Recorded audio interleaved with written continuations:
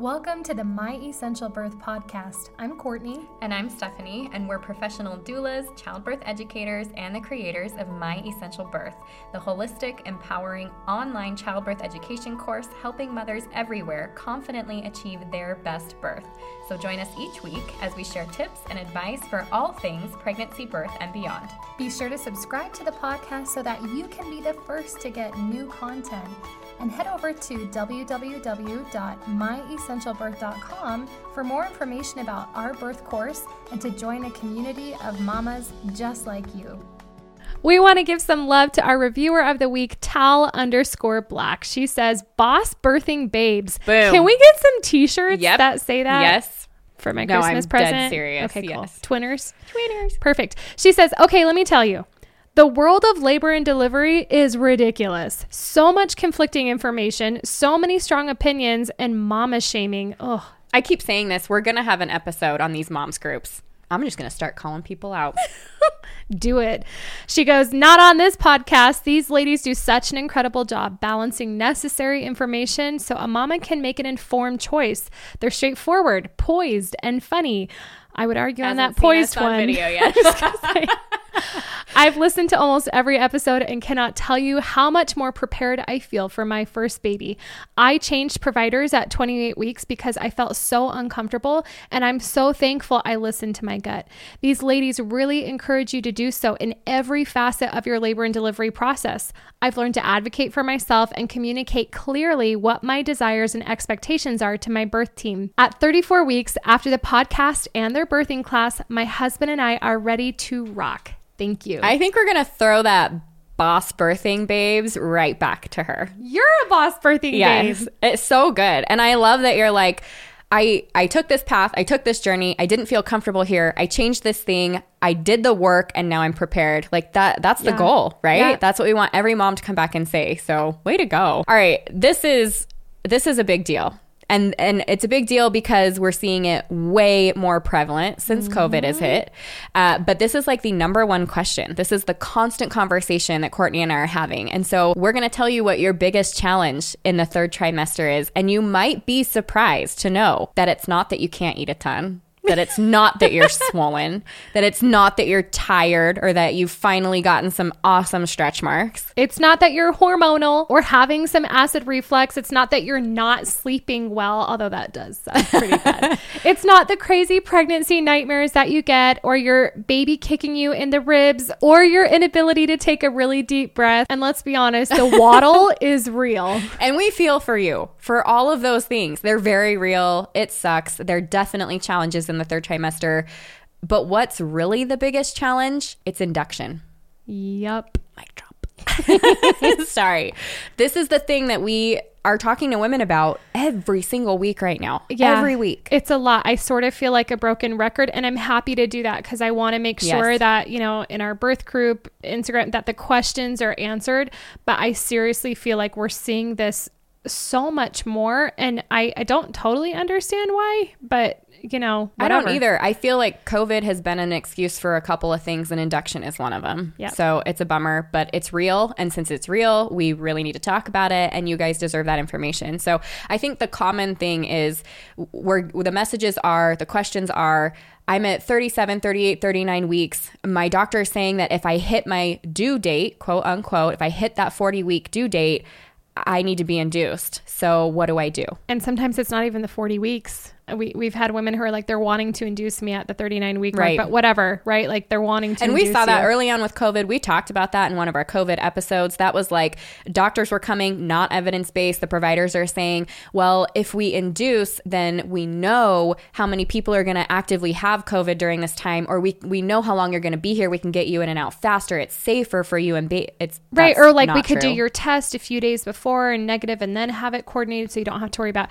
Yes. There were a lot of All reasons. reasons. But here's the overriding feeling that we're getting from a lot of you is that you don't want to be induced. That's not what you want to have happen. That wasn't part of the experience that you envisioned or the goals that you have for your birth. Right. And the moms that we're seeing too, these are women that don't have underlying causes, or very few of them do, like things like high blood pressure or preeclampsia or any other risk factor that makes it so they need to be induced. That's not what we're seeing. These are healthy, low risk, just normal mamas going to do their thing that are having this come up to them. And I mean, sometimes you'll get a provider that's, I don't want to say inventing because I have to be careful here, but sort of coming up with a reason why it would be a good idea. But like you said, I think it's back to your studies though. When we talked about those studies and you looked at like a salaried doctor versus this and being able to take vacation versus not knowing when mom's going to go into labor, like there's other things involved. I'm sure there's a lot of factors. Right. That go into this.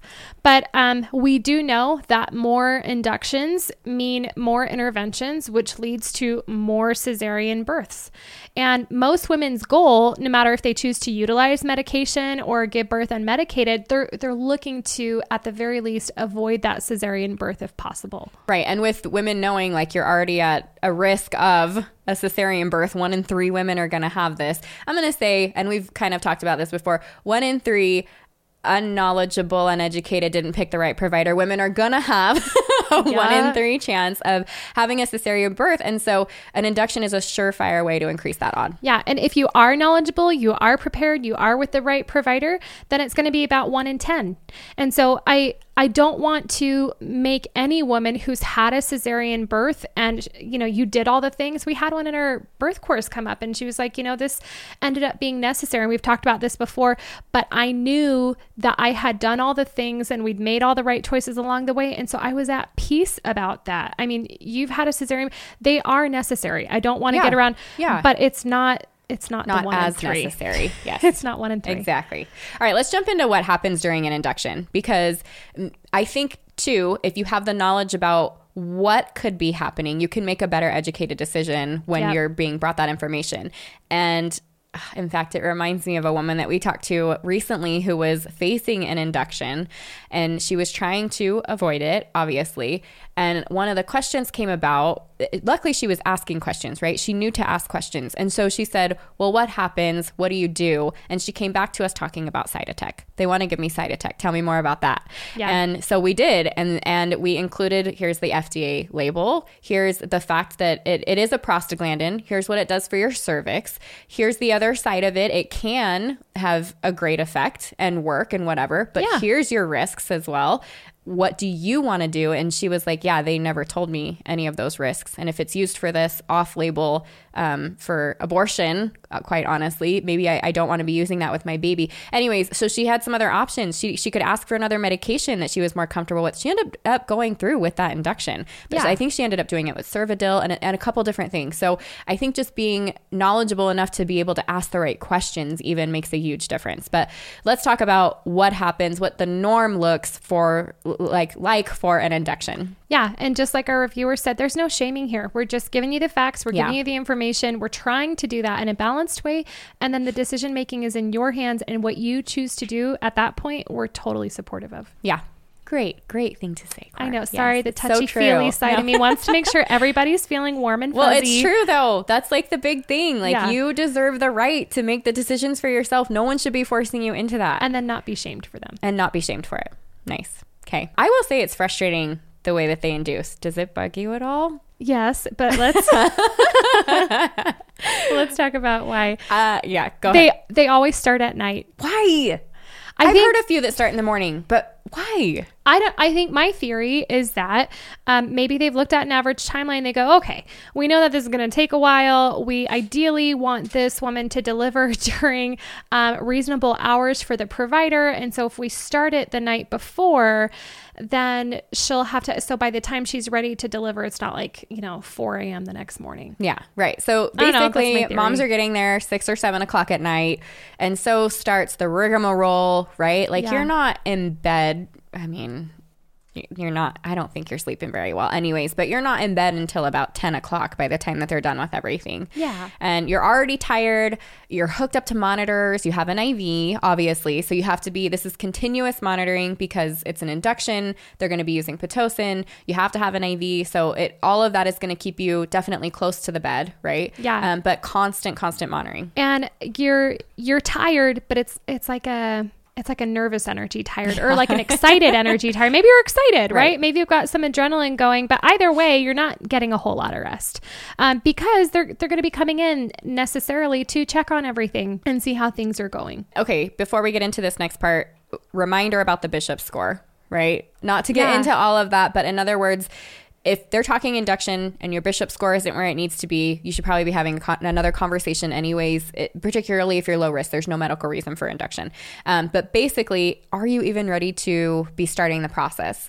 And a lot of times, especially when we're talking about dilation and your cervix being ripe or soft, no, you're not. And so there's a lot of mechanical things that need to happen. And so the first thing that we see is that they use the cervical ripener. Now, we mentioned Cytotec, not going to get into all that here. There's another one called Cervidil, same thing, not going to get into all the side notes of that, but you'll have a cervical ripener put on your cervix, placed on your cervix. And the idea is that it will soften that cervix so that it can, it's like a gel. Thin. I don't know if you've explained that before. Right. Yeah. Well, and Cytotec is a pill. Right. So, there will be something depending on what you use put up there to soften it. And then oftentimes we see, especially with moms that are not dilated or very like 1 centimeter dilated, they're putting a Foley bulb in. And so they put this like straw that kind of goes through your cervix. So that, probably doesn't feel super great. And then there's a balloon on the end of the straw. Unless your Bishop score is like, hey, I'm already 3 centimeters dilated. Might be a little bit, but then they probably wouldn't use a Foley bulb. Never mind. Sorry, that's keep what going. Yeah. So if you're not dilated enough, they use a Foley bulb. If you are, then they start with the cervical ripener and Pitocin. Right. But so this is an option. It's the little straw through the cervix. Probably not very comfortable. There's a balloon on the end of it. They inflate it. We've got images and videos of all this in the course if you're curious, but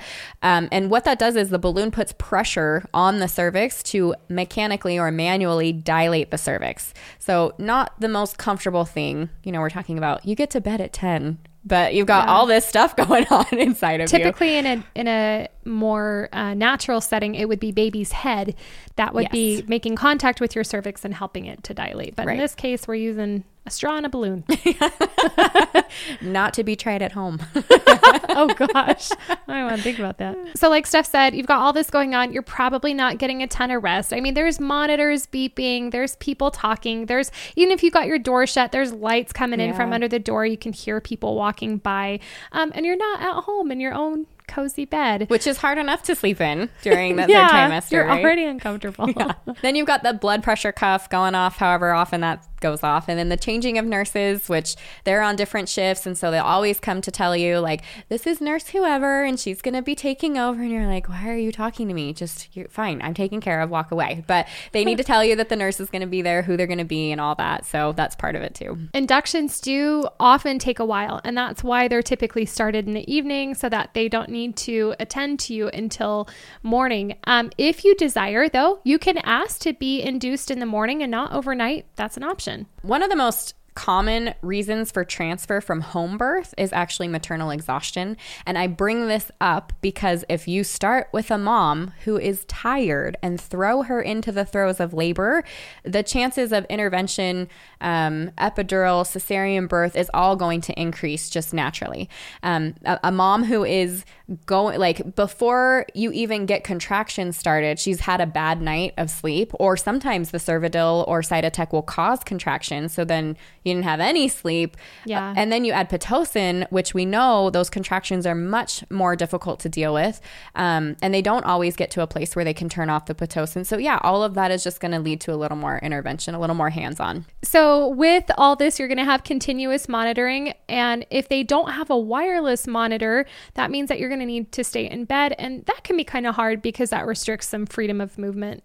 Right. And we know that walking is really important during early labor. And so if you don't have the ability to do that, even within your room right now with COVID, it just progression is going to stall out, or it's going to take you a little longer to get to that next place of dilation and moving forward. And I think overall it's just going to make for a less comfortable experience. Yeah. And of course, then there's Ina May Gaskin. She's the mother of midwifery. And she would talk about and share stories about how if she had a woman in early labor who was kind of having an inconsistent labor pattern, she would send them outside to go on a hike and to be with their partner and have some get moving, be with somebody they know, love, and trust. And that often did the trick. Yeah. And also being in nature, which this is like a side, right? Because that's not going to happen anyways. But I will say with my third baby, we decided to take a walk and we took it outside, which felt honestly a little uncomfortable to me because I was like, this isn't my safe space. Yeah. But at the same time, like the trees were beautiful and the air was fresh and the sky was really pretty. And I think, I don't know, just I don't, not to get too foofy here, but like we come from Mother Earth and we're part of this. And I think there's something to it when we're birthing and seeing that in real life. So it's kind of a bummer that they like I know that some hospitals do have like atriums and stuff. And I think it does make a difference in like how you feel and your comfort. So anyways, side thing. Connection and you're feeling supported by the earth. That was totally frou-frou. She did talk, I know, but she did talk about, Ina May Gaskin talks about like when I send them on a hike, like it's quiet and it's in nature and you're also moving your body and there were a lot of factors to it. So births like this where they're managed from the beginning oftentimes make mom feel like my body doesn't work, right? Like I couldn't do this on my own. I couldn't get here by my own. I needed these things for my body to be able to couldn't do this by myself, which is not true. How many times do we hear from women who have told us my body just wouldn't go into labor? It just wouldn't do it. Well, it would eventually. Right. At some point, there's a way out here. Yeah. I feel like when we're talking induction with women, or I'm coming up to my due date, or I'm 41 weeks, or I'm like, let's bring it back to due dates. So I think we need to have like a little refresher here and talk about due dates, how they come about, what was really going on behind the scenes, and then what you need to know so that when you're walking into your birth space, you have information kind of firing off in your mind before talking to your provider. Right, because you might not be, quote unquote, air quotes, overdue. The way they calculate due dates is the same for every single woman. It's based off your last missed period, and they're assuming a 28-day cycle and that you ovulate on day 14.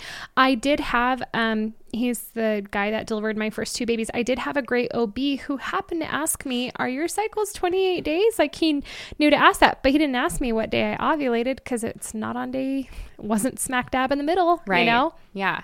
And you know that if you're someone that tracks your cycle, right? And that was kind of if you track your cycle, you know that that's not good information. Right. Because the truth is women don't consistently have 28-day cycle. Even the same woman can have cycles that are all over the place. You can have a 28-day cycle and then you have a 32-day cycle. For me, like my whole time I was giving birth, it was between 30 and 32 days. And I didn't track anything until I was trying to get pregnant after my third. And I found out that I ovulate super late, like between day 19 to 22. Yeah. So if you have a mom that's the case, if they're going off of that 14 days, but I haven't ovulated until almost a week later, and then there's time for implantation, you're calling me overdue a week early. So if you're saying that I'm overdue at 40 weeks, I'm actually only at 39.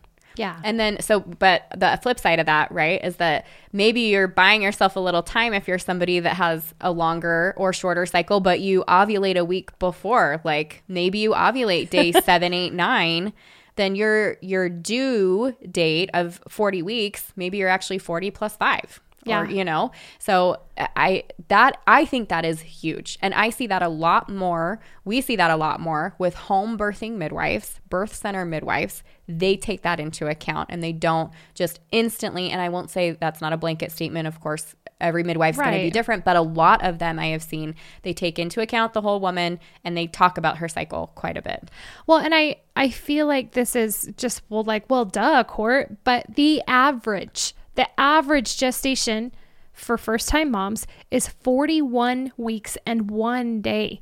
That means that you're going to have women that give birth to healthy babies before that time. But in order for that to be the average, there had to be women who went past that and went on to have healthy babies. So I do get irritated when providers are like, hey, you're 39 weeks. Let's just go ahead and schedule your induction a week from now, just in case. I'm like, well, no, what about...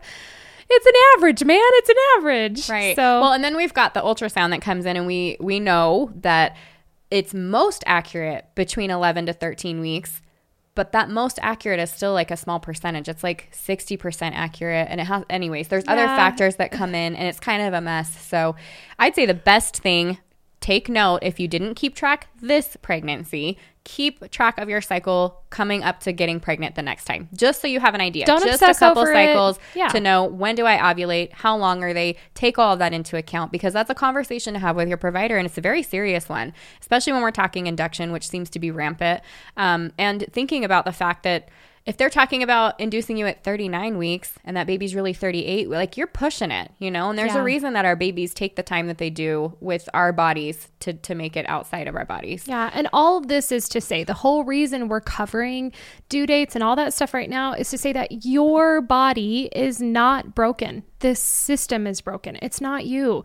It's very rare that a woman's body doesn't know how to go into labor and get things moving. When it's allowed to. When it's allowed to unfold that way. I know. It's unfortunate, because we do get messages. No, like, my body wouldn't do it. I've had to be induced every single time. I'm like, I bet you ovulate late, you know? Yeah. Or it's crazy to me that it's so uncommon to see a mom that her body does not know what to do. Her baby doesn't know what to do. The hormones don't happen, you know, when allowed to. And I can say that confidently, because the issues that we see are all with moms birthing in the hospital. Because when we attend these births that are out of hospital, and we are happy, both sides, like, this is nothing. We're not pitting one against the other. Not at all.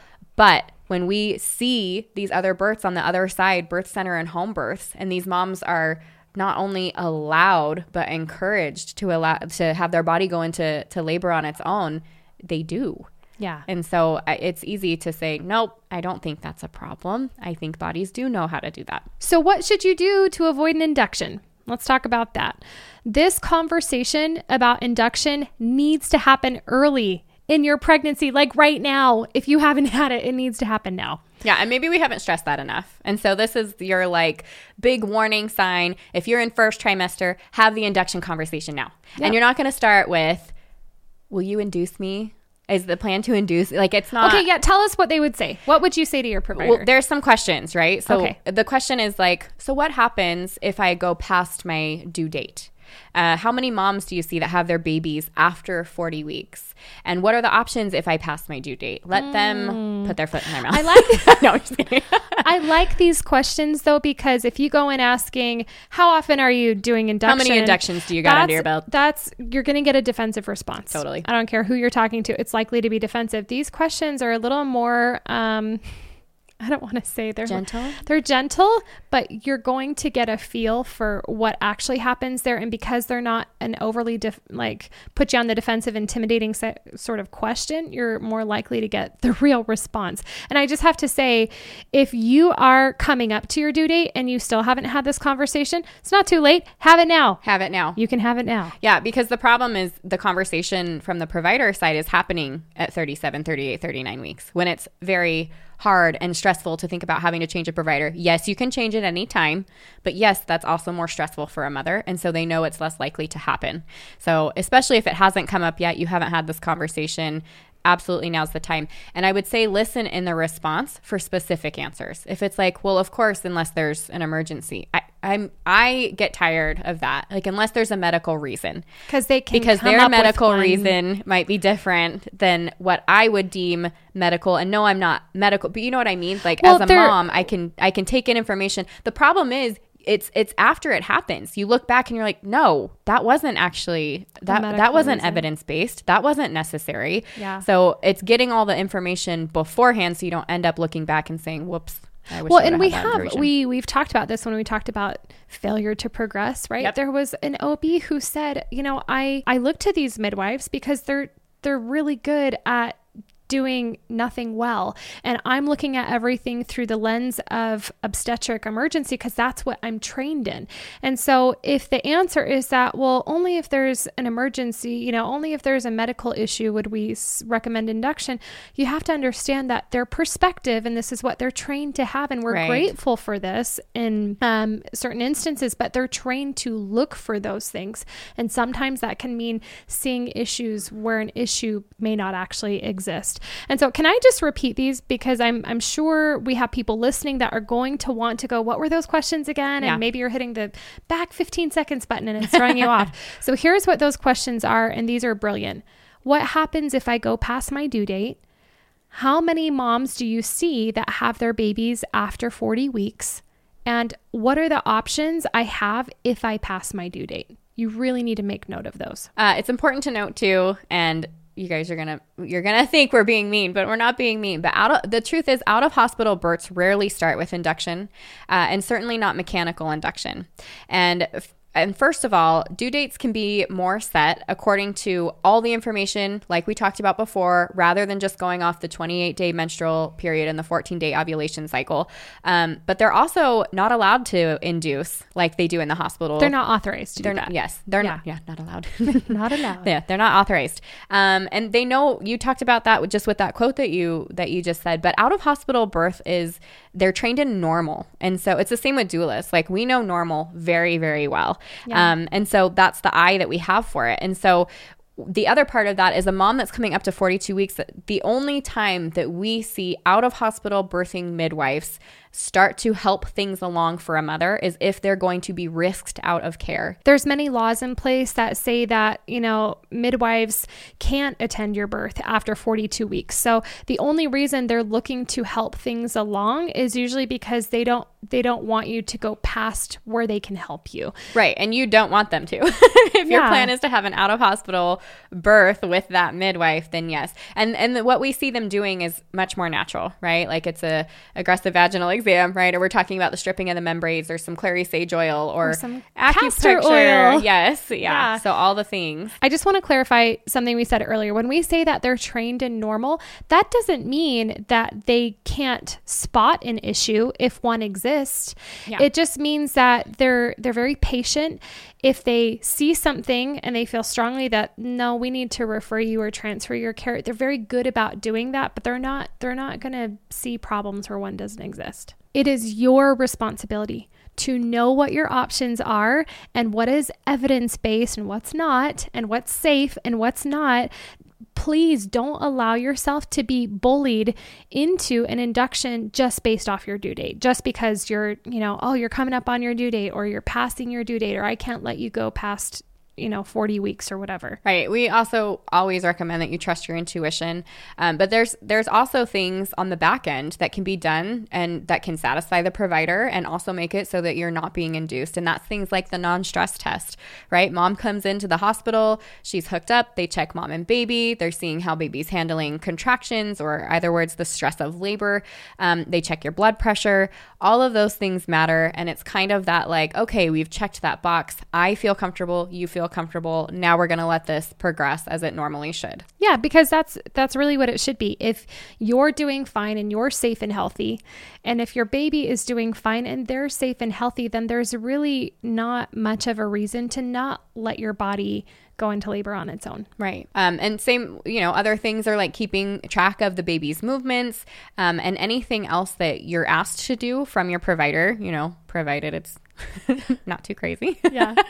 But yeah, all those things will make it easier on you and easier on your provider to say, yes, you're doing well. Let's keep things at home. I think ideally, though, you have a provider that from the very beginning is like, no, there's no reason to induce, if there's some medical issues, or, they, for whatever reason, are finding protein in your urine, or there is high blood pressure, or there's some other medical condition, then great, have that conversation. But if not, then absolutely allowing it to progress on its own is going to be best for mom and baby. Yeah. I just thought of another question we could add to this too. If they respond with, well, I would only induce in the event of an emergency, you could then ask, what would be some examples of that? Right. What are some medical emergencies that would require induction? Questions.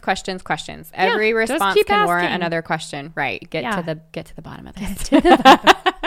Like, here's the thing. You have enough to worry about during those final weeks of pregnancy, and unnecessary induction shouldn't be one of them that's stressing you out. Yeah, you should be able to kick back and worry more about which cute outfit you're going to match your baby in when they're born, or what to eat before you pop that baby out. Like, those kinds of things are really where your mind should be. Exactly. You deserve to walk into your birth space and into labor stress-free, trusting your body and the process, and just being prepared for the work of birth. We want to tell you too that we are so happy that you are here learning with us and getting educated and crazy knowledgeable, that you're asking questions, that you're leaning on us for support, and that we can help you with that support. And you're preparing yourself in every way to have the birth that you desire, which is honestly the birth that you deserve. All right, mamas, we will be back with more tips and advice soon. In the meantime, be sure to subscribe so that you get notifications first about new episodes. And don't forget to head over to myessentialbirth.com for more information on the birth course and to join our online community serving pregnant mamas just like you.